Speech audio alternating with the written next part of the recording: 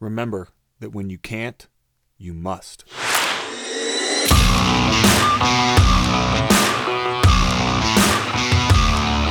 You're listening to the In Pursuit podcast.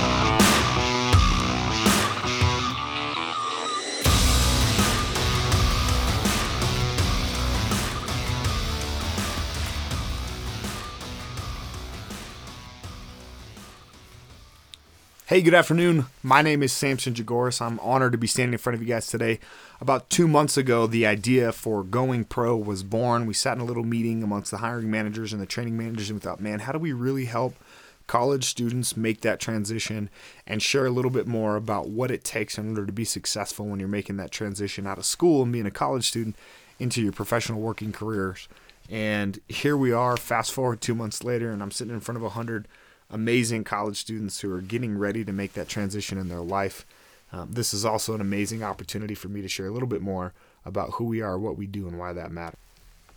There's this interesting phenomenon called rosy retrospection, and it's actually a really important part of human psychology that basically says human beings have a tendency when they look back on the past to see everything as all good. We tend to tweak it in a way that is so wonderful. You know, when I look back and I think about my college years, I think about, man, that was so incredible. Like, we had so much fun doing that. And then I stop and I really think about it. I was like, man, I was broke as shit. Like, I didn't have any money, but I was having the time of my life. And so that got me thinking very, very hard about what it is and why that is, and why is it that we, tend to have such nostalgia associated with the past. And really, the important part of that is because if we didn't, we constantly reflected negatively on all of our past events, our future would look pretty bleak. However, it's those moments when we're really, really uncertain that all of that kind of gets flipped upside down. And we tend to get really uncomfortable when we tend to stop and really think about what the future holds and we don't really know. And I remember what it was like when I was sitting on the other side of this podium and not really knowing what my future held. But what I have found as I reflected back is that what I was happiest when I was just pursuing my biggest goals and my dreams. And in reality, most of those things, I didn't really know what the heck I was doing. I was in way above my head, but I'm a type of person that has always gone all in on everything that I did. And that's because it's in the pursuit of our biggest goals, dreams, and aspirations that we truly find happiness. Rosy retrospection lets us down because we tend to find comfort in the way things are or the way things were, and we don't want to disrupt that.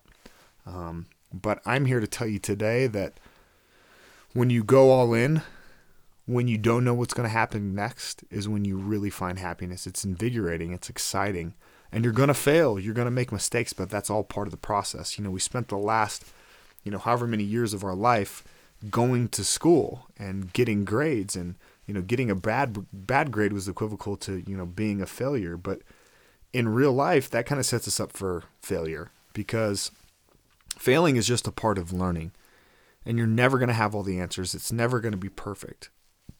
So with that being said, the only thing that you can control is whether or not you're going all in on your goals and your dreams and your aspirations.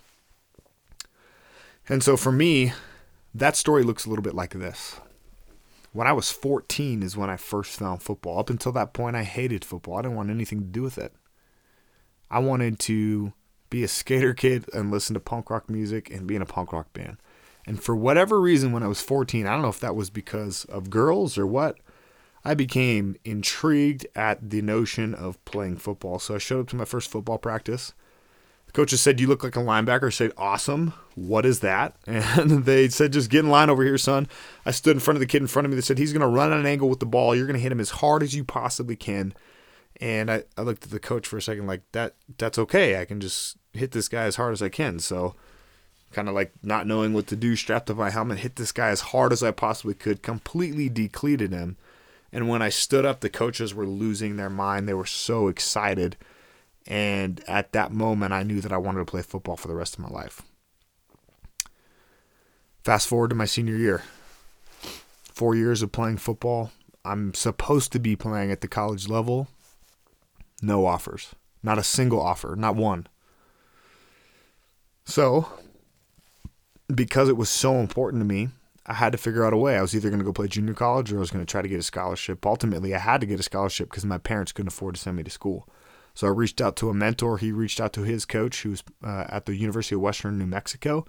And 2 days later, I was on a recruiting trip driving 10 hours out to a little tiny crappy town called Silver City, New Mexico, where there wasn't a whole lot going on. Everything shut down at about 5 o'clock, but there was one thing going on that was important to me, and that was playing football. 5 days later, I was offered a scholarship, and within 5 months, I was on my way moving to Silver City, New Mexico.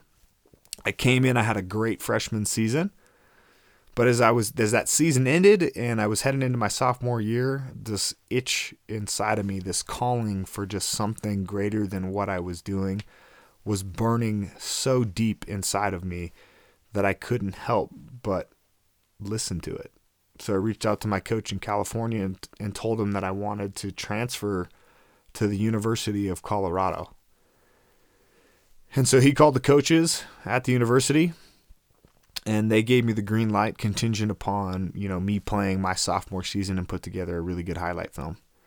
So I went home that summer, trained my butt off, and had one of the best training seasons of my life.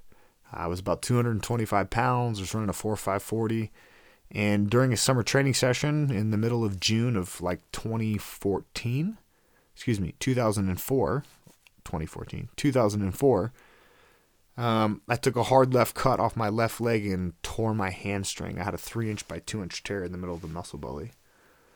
So in that moment, right, very similar to where you're at right now, you just have this feeling of uncertainty, like what's going to happen next? Like I'm supposed to go play at the University of Colorado. This is supposed to be the greatest season of my life. I'm going to come out of this season and I am absolutely going to crush it. And I went from being at the top of my game to being at the lowest of my game. But that didn't stop me. I just had to get resourceful. I had to make tweaks and pivots and changes to what I was doing, right? I had failed. I'd fallen on my face a little bit. Some things were out of my control, but what I did do is, make the transition. I lost a bunch of weight, swam in a pool all summer for my conditioning, ran in the pool all summer for my conditioning, and lifted weights as much as I possibly could. Granted, I couldn't really do anything with my legs. Went into that season, had the best season of my entire career. Walked into my coach's office at the end of that season, looked him dead in his eyes and said, "Thank you for the opportunity. I appreciate everything that you have given me, for your belief in me, but I am going to be transferring to the University of Colorado." He looked at me and said, "Son, I don't think you're ever going to play." Man, you want to talk about motivation. I love being the underdog. I stood up, I shook his hand, and I said, "Thank you. You can watch me on Saturdays." I packed up my car and I drove 10 hours back to California, where I waited and trained for the spring of 2005 when I transferred to CU. Showed up to CU, there were 7 walk-ons, and of that tryout, only 3 of us made it. And of that spring training, I was the only one that was left. The other 2 quit. Fast forward a year later, got put on scholarship, and when I ran out of that tunnel for that first time as a scholarship athlete, I can't tell you the feeling of gratitude and happiness that I had achieved in that moment. But once I had arrived at the destination, it was kind of like, what's next? Right? I had my place at the table. And that's when I learned that it wasn't actually the destination that was important. It was the pursuit of the destination that was important. And once you have it, it's almost like not as sweet anymore. So, fast forward to my senior year when I was graduating with a degree in human physiology, I ended up making another transition to a totally different career and getting into stocks and commodities. Now, this was 2008, so I don't know if you guys really know what was happening during that time, but that was when we were in the middle of the economic housing crisis. And I'll never forget it. It was about 5 months after I started. It was September 29th, 2008, and the Dow Jones fell 777 points.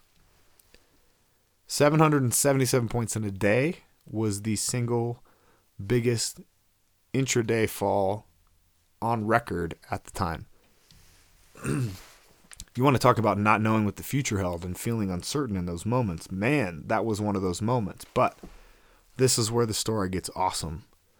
Joe Kellogg, our CEO of Madwire, who was at the time the CEO of Traders Network, had already been through this before.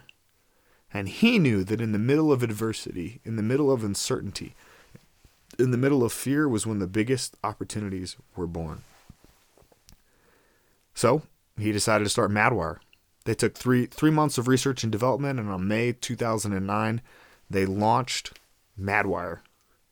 Now, the coolest part about this whole entire story is that he launched it with his son, J.B. Kellogg.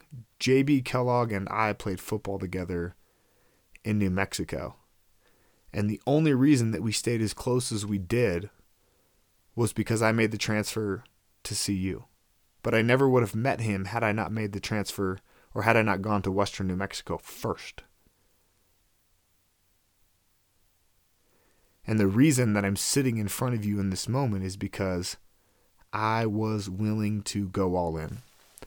I was willing to put the pursuit of my goals, my dreams, and my aspirations ahead of everything else.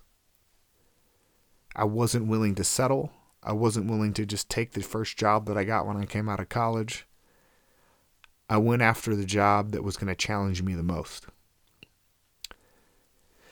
And as a result of that, man, I've been able to achieve a lot of incredible things. I came on board in 2011 and was able to spearhead business development on Marketing 360, which is now our flagship product. Fast forward to where I am today.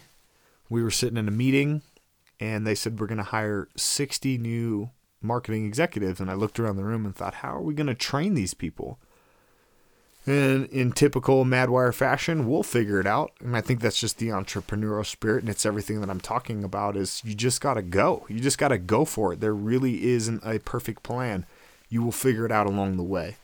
I took the reins on that, and I was the one that developed the training program. And the quickest way to rise to the top in any organization is to solve a problem. And I was willing to solve problems that other people weren't able to solve. And here we are today, 8 years later, and everything that we talked about on that first day when I first started about Marketing 360, we've arrived. Our mission is to help small businesses grow, and there's 28 million of them in the United States. And all of those businesses are uncertain about what's next. All of those businesses are uncertain about how to market and grow their business and how to live out their dream, and they're all going all in. So when people ask me what I love about Madwire, what I can tell them is I love the fact that we're helping small businesses grow. We're helping those people in the pursuit of their biggest goals, dreams, and aspirations. And not only are we helping fulfill their happiness, but we're fulfilling our own happiness by pushing ourselves to be the greatest that we can possibly be. So, when you're challenged and you're faced with adversity, and you're challenged and you're faced with making a big decision, you're not certain about what's next, just remember that it's in the pursuit of our biggest goals, dreams, and aspirations that we truly find happiness. And when you feel like you can't, remember that you must.